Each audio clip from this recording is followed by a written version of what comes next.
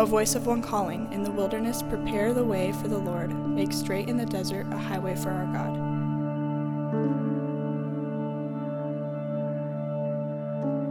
He tends his flock like a shepherd. He gathers the lambs in his arms and carries them close to his heart. He gently leads those that have young.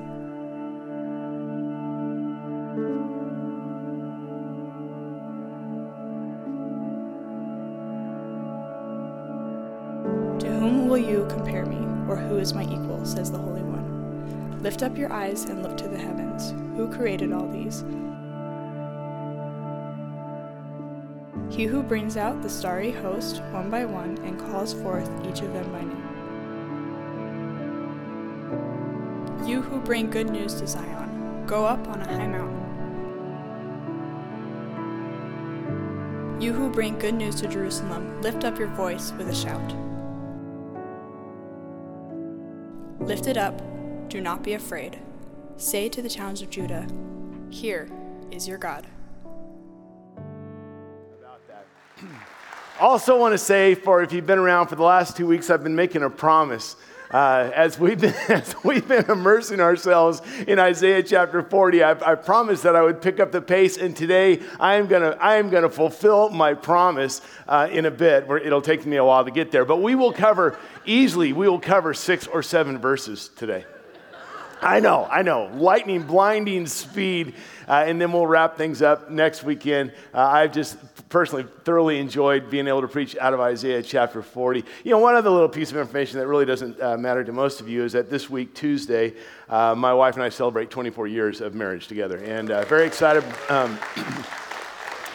I think I can safely speak for her if she were here today. She was here last night. If she was here today, she would summarize those 24 years in a line out of The Tale of Two Cities. It's been the best of times and the worst of times. A little of both. I mean, there's been both sides of that. Speaking of the best of times and the worst of times, we're about 40 years removed from the 80s, which was the best of times and the worst of times. Some of you remember, yes, there we go, a product there of big hair and neon right there. What a decade that was, with acid wash and parachute pants, boom boxes and Walkmans, both of which I still own and use. And there was things like Care Bears and Rubik's Cubes. And there was another piece of the 80s that wasn't as much of a pop culture icon, but it was very much a part of the 80s. Some of you may remember a little activity called Shrinky Dinks. Shrinky Dinks, where there's this little thin piece of plastic, this polystyrene, and you could, with felt tips and colors, you could color things and then cut it out and then put it in the oven and watch through the window as it began to contort and began to shrink down and become flattened back out and be 1/3 of the original size. What a beautiful, beautiful craft. That was amazing stuff. Well, now, the reason I tell you that is because Israel had their own 80s. Now, there was no neon, no big hair, but it was the 580s BC, and they had a little thing that had happened with them. It was called shrinky deity. They had taken this idea of this Yahweh, and over time, they had kind of somehow in their mind, their perspective had shrunk him down, and another product of the 80s was Honey, I Shrunk the Kids. Israel had shrunk, their God had gotten a lot smaller in their mind. And Isaiah comes along and he wants to confront that faulty, small thinking about God. And what we've seen in Isaiah 40 is that he confronts that. And the key verse that we've used throughout this series, verse 9, where he says this, lift up your voice with a shout.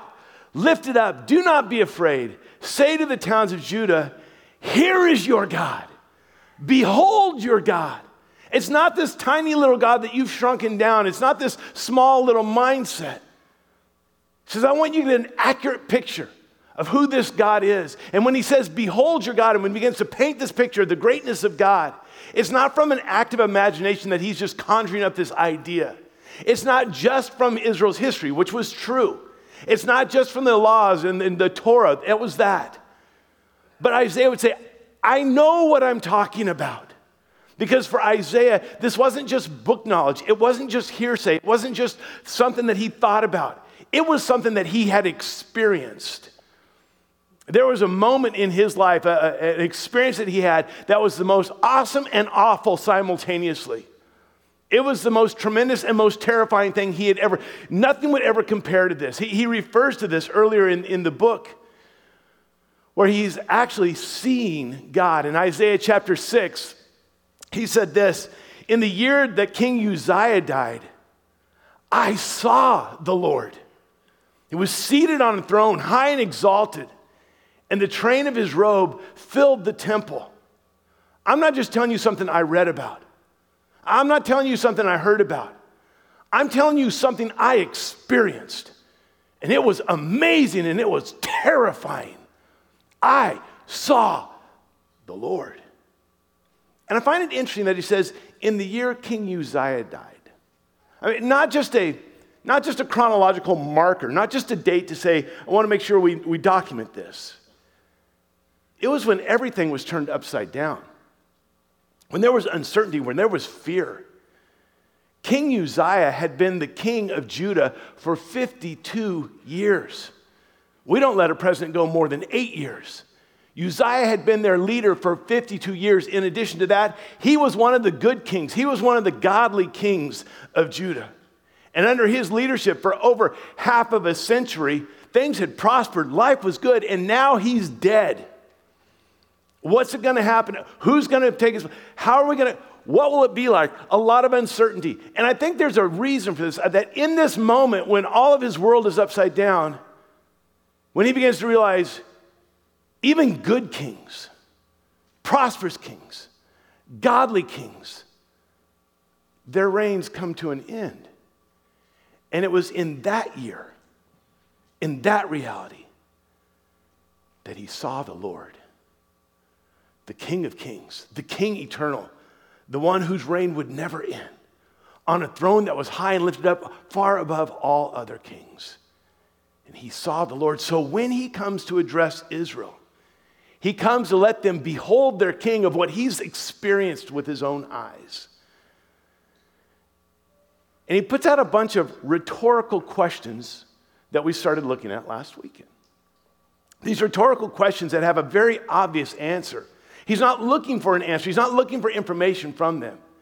These questions are a way of illustrating, in a kind of a backdoor way, illustrating the inconceivable and ineffable greatness of God. We looked at that last week, and we'll look at some more of these questions today as it continues on in just a moment.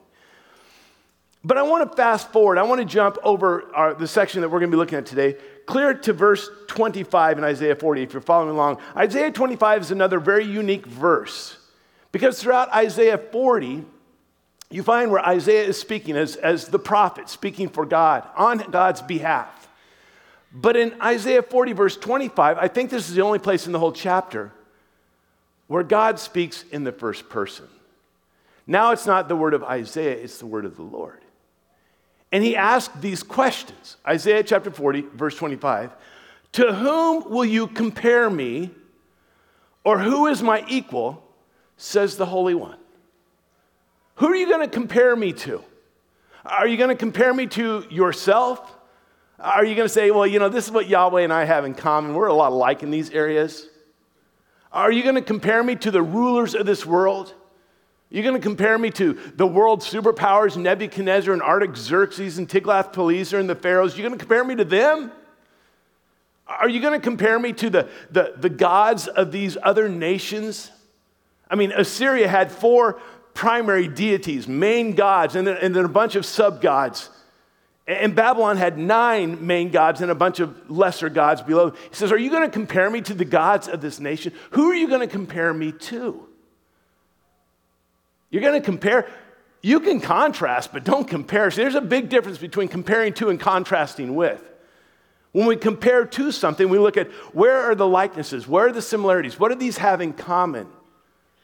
The contrast is, where are the differences? How are these things not alike at all? He says, you can do okay with the contrast, but who are you going to compare me to? I mean, we see this. If you've ever sold or bought a house, a realtor will give you some comparisons of other properties or other houses that are in the same area, about the same age of your house, the same square footage, the same kind of neighborhood, the same lot size, so that there's a comparison. This is what this went for. This is what they're asking for this. This is how you can know what this one is probably worth in this market. Now, it's not exact, but it's similar. You kind of compare these things. And when God says, who will you compare me to? And who is my equal? Who is exact? No one. Who's even kind of close? The answer is obvious. No one. The psalmist wrote in Psalm 113, who is like the Lord our God, the one who sits enthroned on high? Very obvious answer. You see, for God, God is God alone, incomparable. There is no comparison. He's God alone, incomparable. You know, we sing this song in the bridge where it says, you have no rival, you have no equal now and forever. God, you reign. There is none. God is God alone, incomparable. This will date me, I know, but years ago, when I believe Saturday Night Live was still funny, decades ago, Chevy Chase was still on Saturday Night Live in these days. And he was doing, I think it was the Weekend Update. And one time, he went off script, which their actors often do, which makes it so funny. He went off script, and he just looked in the camera and he said, I'm Chevy Chase, and you're not. And for whatever reason, it kind of caught on. Kind of became, kind of his line. And what we see here is God is saying, I am God, and you are not. I am God, and that world leader is not. I am God, and those countries' idols are not. I am God. I am God alone. In 1 Timothy, we read this, now to the King, eternal, immortal, invisible, the only God, be honor and glory forever and ever. Amen. God is in a category of one. He doesn't have contemporaries. He doesn't have people that are like in the same thing. Well, how's your universe going? Because let me tell you how mine's going. He says, no, I am the only God. The only God. So let's go back to that verse where he asks those questions. Verse 25, to whom will you compare me? And the answer is very obvious. Or who is my equal? And look at this. Says the Holy One. Let's talk about that for just a minute. We will get to the passage eventually that I'm telling you about.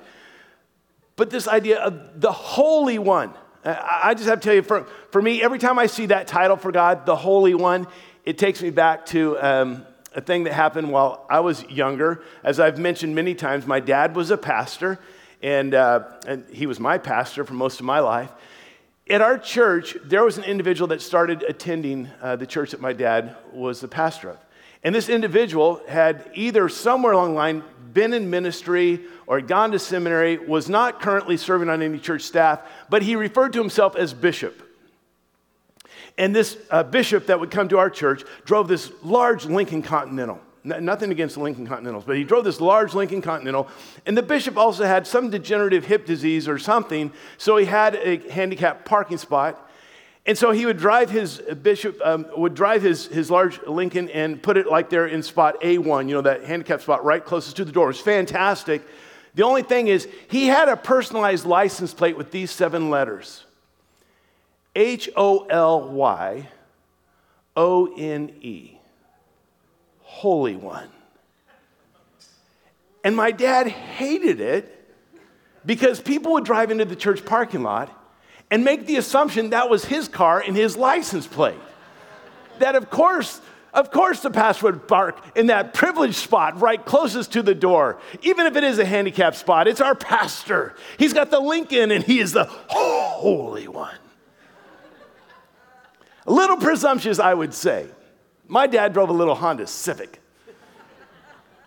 Now, when God says, I am the Holy One, it's not presumptuous at all. When Isaiah references him throughout his book as God being the Holy One, again, this isn't from an act of imagination. It happened in that moment when he saw God, when it's this terrible moment where he says, woe is me, he calls a curse on himself. I am ruined, for I am a man of unclean lips, because it wasn't just God that he saw. When he saw God on his throne and high and lifted up, there was something else that was going on. Because in that room, there were these angelic beings, these seraphim with 6 wings. With 2 of the wings, they covered their eyes because they could not bear to look on the glory of God. With two of the wings, they covered their feet because they were creatures. These feet that touch ground, they are creatures and they're in the presence of the Creator. And with two of their wings, they began to fly around and encircle God. And this is what Isaiah saw. As these seraphim were going around God, Isaiah chapter 6, verse 3, they were calling to one another, "Holy, holy, holy is the Lord Almighty. The whole earth is full of His glory." Now, as we've talked about before, in Hebrew literature, especially in poetic type literature, whenever there's a word that's repeated, it's for emphasis. Because in the Hebrew writings, they didn't have bold, all caps, underline, italics, like some of you send your texts when you're really upset.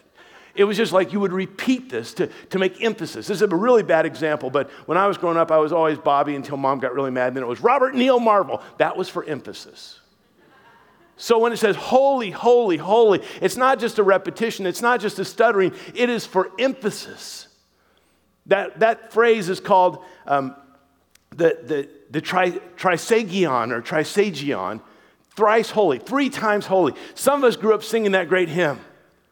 Holy, holy, holy, Lord God Almighty. Years ago, R.C. Sproul wrote a book called The Holiness of God. And in that book, he references this passage and this event that happened. And he points out that it's the only time in Scripture that any of God's character traits or His attributes are ever elevated to the 3rd degree. Never in Scripture do you ever see it say, love, love, love is the Lord God Almighty. Mercy, mercy, mercy is the Lord God Almighty.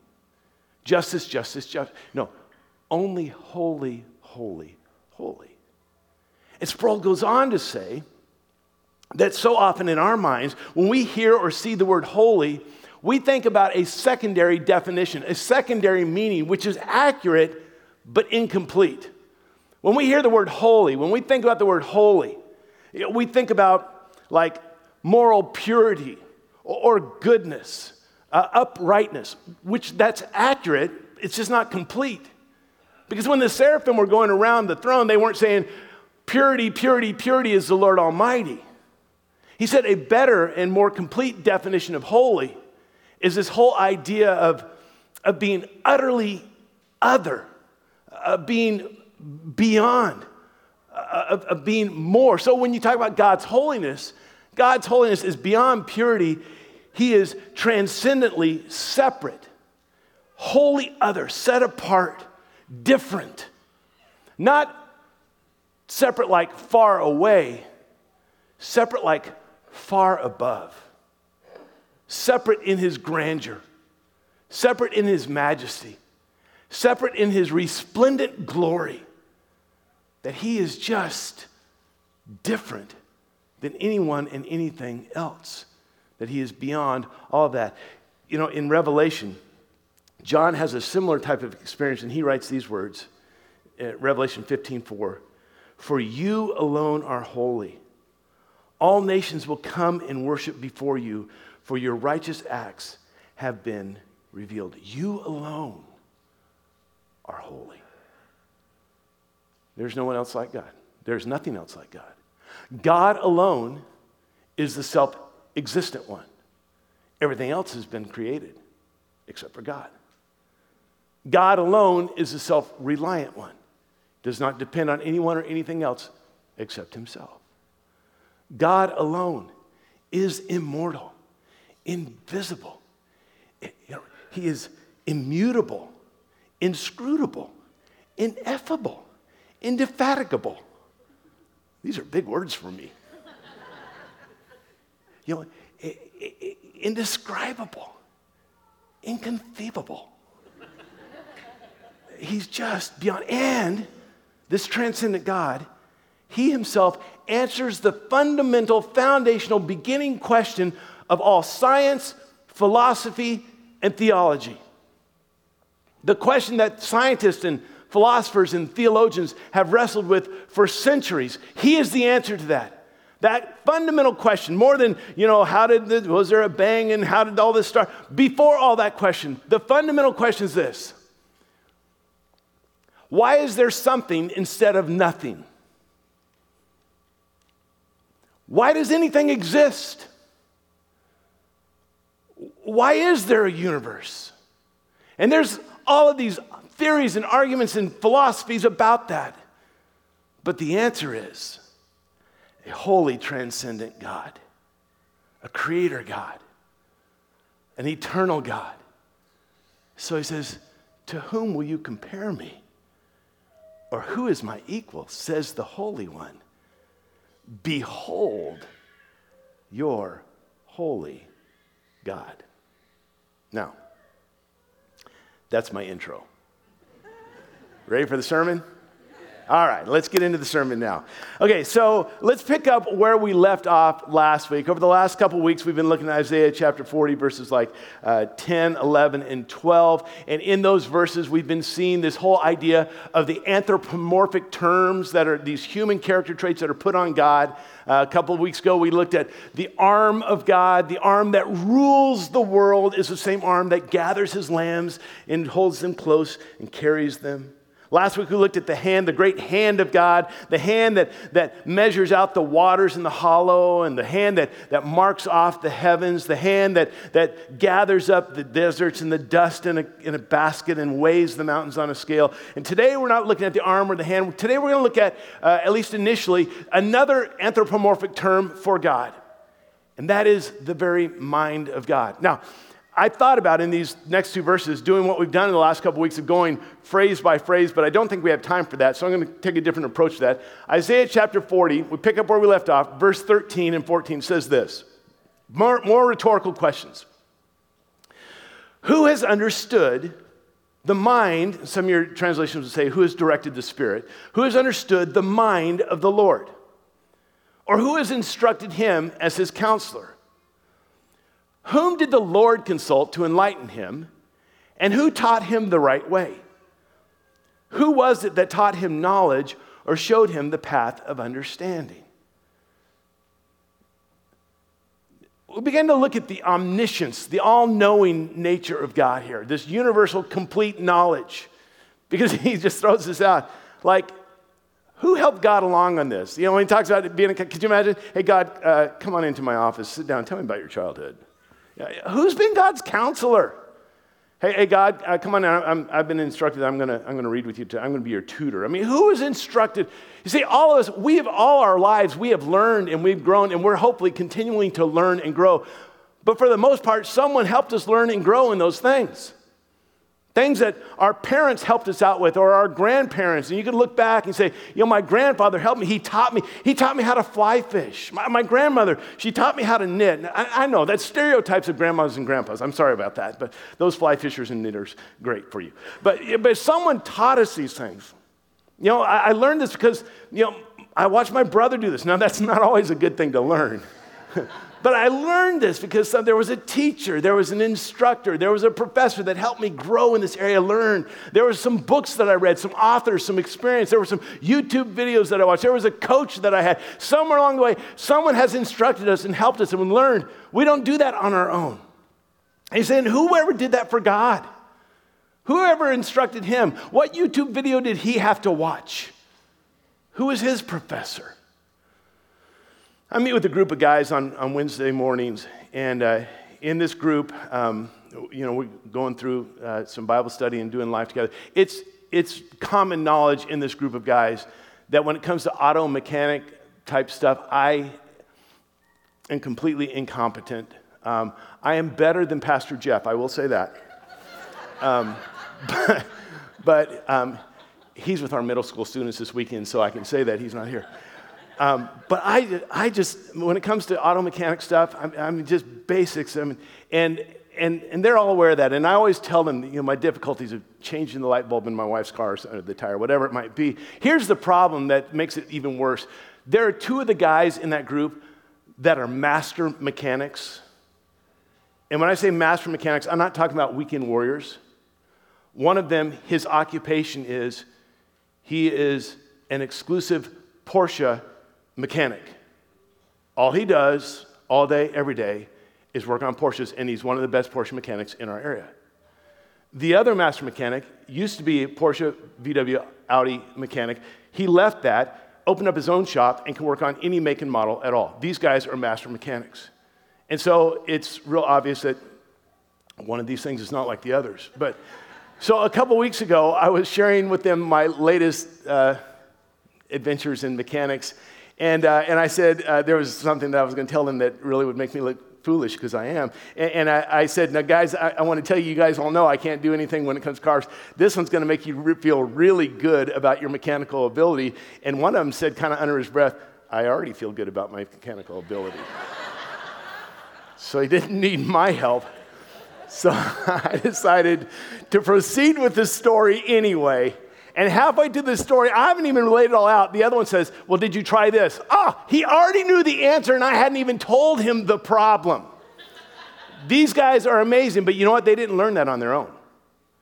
They went to one of the finest mechanical institutions in our nation, and they continue to learn, and they continue to grow, and they continue to take classes. They didn't come up with that on their own. And even the greatest, brightest experts in their areas might know a lot, but they didn't come with that on their own, and they probably don't know everything there is to know. Last weekend, those of you who are science geeks really loved last weekend's sermon when we began talking about the cosmos. So let me just kind of throw one in for you again. You know, we talked about the solar system and the galaxies and the galaxies and galaxies and clusters of galaxies and the universe and all this. Astrophysicists and cosmologists will say that all the stuff we talked about last week, all these billions of light years and billions of stars and planets, all of that stuff, all of that they study constitute, they believe, about 5% of the universe. In fact, from NASA's website, I just thought this was too good to pass up. Let me just read this, because they're talking about 5% of what we see is what they study, but there's all this dark energy and dark matter. So when it comes to dark energy, this is what is said on the NASA website. More is unknown than is known. We know how much dark energy there is because we know how it affects the universe's expansion. Other than that, it is a complete mystery. Astronomers theorize that the faster expansion is due to a mysterious dark force that is pulling galaxies apart. Unfortunately, no one understands why the cosmological constant should even be there, much less why it would have exactly the right value to cause the observed acceleration of the universe. By fitting a theoretical model of the composition of the universe to the combined set of cosmological observations, scientists have come up with the composition roughly this way. Of the universe, roughly 68% is dark energy. Roughly 27% is dark matter. And roughly 5% is normal matter. Now, I would think if it's 5%, that's not normal. Like, that's the exception. There's 95 that's... What is dark matter? We are much more certain what dark matter is not than we are what it is. These are the most brilliant minds, astrophysicists, and they're saying, we're working on 5%, but there's 95% of this universe. We don't have a clue. We don't understand it. We don't get it. The psalmist writes in Psalm 147, great is our Lord and mighty in power. His understanding has no limit. His understanding has no limit. I was thinking about, what are some statements you'll never hear God say? This is what I came up with. You'll never hear God say, really? I wasn't aware of that. You'll never hear him say, wow, I learned something new today. You'll never hear him say, you know, I have no idea, but I'll look into it and I'll get back to you and tell you what I find out. You'll never hear God say, hey, Siri. Hey, Alexa. It just won't happen. I'm going to make a statement that's going to bother some of you, because it will come across sounding very negative, but it really illustrates something very beautiful and positive. In fact, for some of you, would say, wow, Bob, I think that might even be blasphemous. I may step back just in case. But I'm going to say it anyway. And hear me all the way out. What we're talking about here is God's divine learning disability. God's divine learning disability. God's learning disability is not a limitation. It's an unlimitation.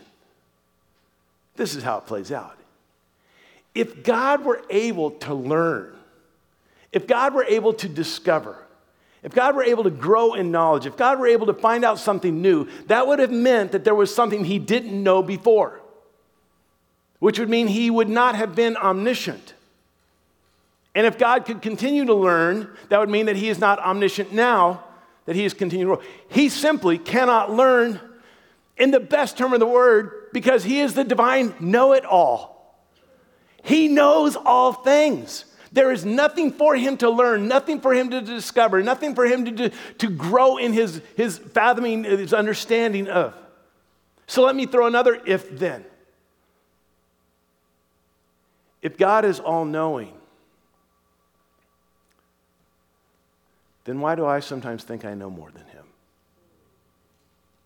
Then why do I sometimes think that my way is really better than his way? That my will bring about something better than his will for my life? To whom will you compare me? And who is my equal? This omniscient, holy God. Well, Israel would look around at these other nations, and especially when they were prospering, they would see these other gods, they would see their idols. They'd think, well, maybe we should follow that one. We'd go after Baal. We'll do this thing with Marduk. We'll go after all these things. And God confronts that as well in Isaiah. It comes back to the same rhetorical question. Jump down to verse 18. See, we're skipping. We're going to cover some ground here. We only have 8 minutes left. Okay. Verse 18. Again, to whom then will you compare God? This is Isaiah saying, to whom will you compare God? What image will you compare him to? What image? Now, they had been clearly instructed in the Ten Commandments, you shall make no graven images. You should not make an idol of anything in heaven above or in the earth below, and you shall not bow down to it. They knew that. But the other nations, the other peoples, they had these idols, they had these images. And there was always this pull, this draw like, well, maybe we should have them, or why don't we have ours? Or well, where's our God? You know, why can't we see ours? And what we see in these next verses with these statements is that Isaiah begins to point out the absurdity and the futility of idols. That it's like an absolute waste of time. Like God saying, really, seriously, you want an idol? You want one of these foreign gods that you can see? You really think that's going to work? And what I love with this is he starts off kind of like saying, do you know how they're even made?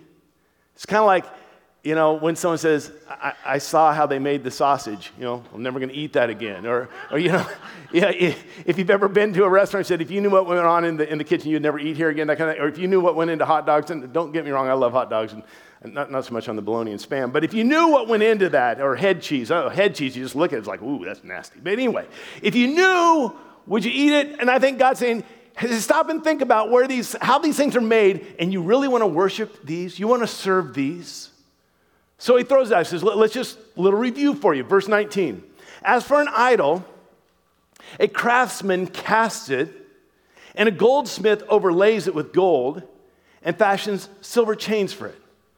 Whew, sounds beautiful. A craftsman. I mean, this masterpiece. And a goldsmith overlaying it with gold that's valuable and beautiful. And puts silver chains. I mean, this thing, as the kids would say, is dripping. I mean, this thing is looking good. But I think God comes along and says, okay, notice, who is it that's making this God? Isn't a creator greater than the creation? This God, this idol, is created by, sure, a craftsman, a goldsmith, yes. But do you realize I created them? I knit them together in their mother's womb. And as far as their ability with metal, I gave them that ability. And as far as the gold and the silver, those materials, I created those. And you're going to want to worship that, really? Oh, and the nice silver chain. Yes, it's nice. Nice silver chain. Did you forget that I wear a necklace of solar systems and galaxies and billions of stars? And you want to worship that? Really? Do you not see how it was created? Okay. Behold their God. And for those of you who can't afford, like that deluxe model, he goes on, verse 20. A man too poor to present such an offering selects wood that will not rot. Go with cedar. Lebanon was known for its cedar. Get a cedar from Lebanon. Have it shipped down. Go with cedar. He looks for a skilled craftsman. Again, find someone that knows what they're doing. Skilled, not just some, discount. Skilled craftsman to set up an idol that will not topple. Because it would not be good to serve a deity that falls over. Again, this will date me, but there used to be this little toy called Weebles. Weebles wobble, but they... You guys all had Weebles. Weebles wobble, but they don't fall down. He says, if you're going to have a deity, make sure it's a Weeble deity. Or at least give it a med alert. Because your deity will say, I've fallen and I can't get up. At least let your deity somehow know that it's fallen over because it can't stand back. When he's just making fun of this whole thing of why would you ever follow an idol? And I love what Jeremiah writes about this real quick. In Jeremiah chapter 10, verse 2 through 6, he says, this is what the Lord says. Do not learn the ways of the nations, for the customs of the people are worthless. Here we go again. They cut a tree out of the forest, and a craftsman shapes it with his chisel. They adorn it with silver and gold. They fasten it with a hammer and nails so that it will not totter. And then I love this phrase. Like a scarecrow in a melon patch. Like a scarecrow in a melon patch. Their idols cannot speak. Oh, I worship my idol. I pray to my idol. But all day, every day,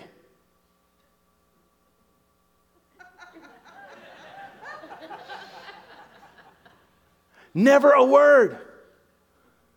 Like a scarecrow in the melon patch, he cannot speak. On top of that, they must be carried because they cannot walk. Have scarecrow deity, will travel, got to take my little God with me. Do not fear them. They can do no harm, they can do no good.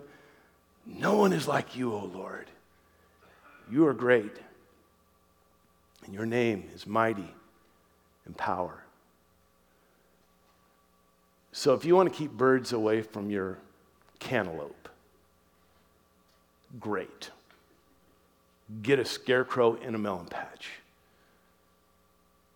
But if you want a God to help you through life, a God that will speak, that will guide, that will comfort, that will save, that will help,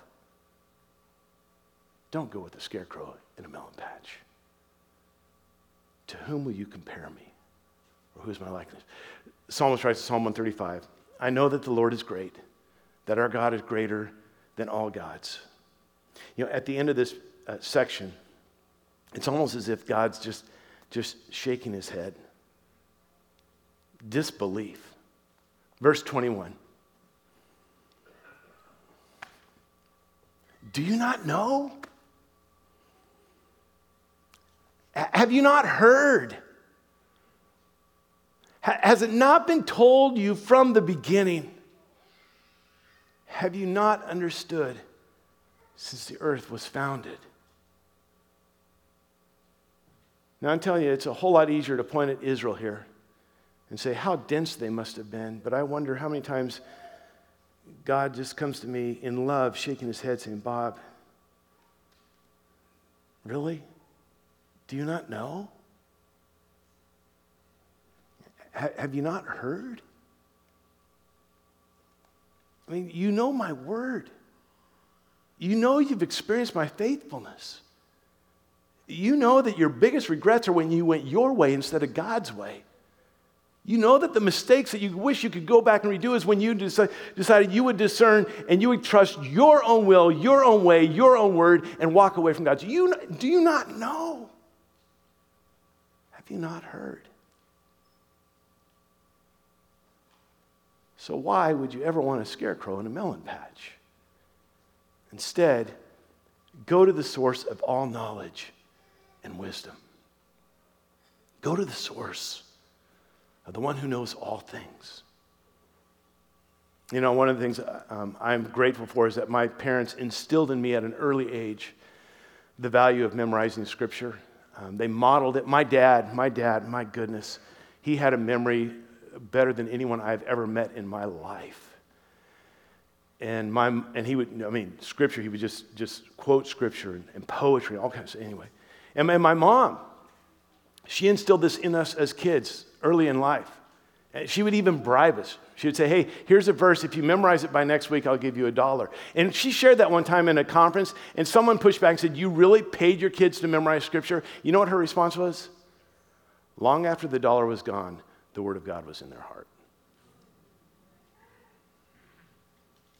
And I got candy.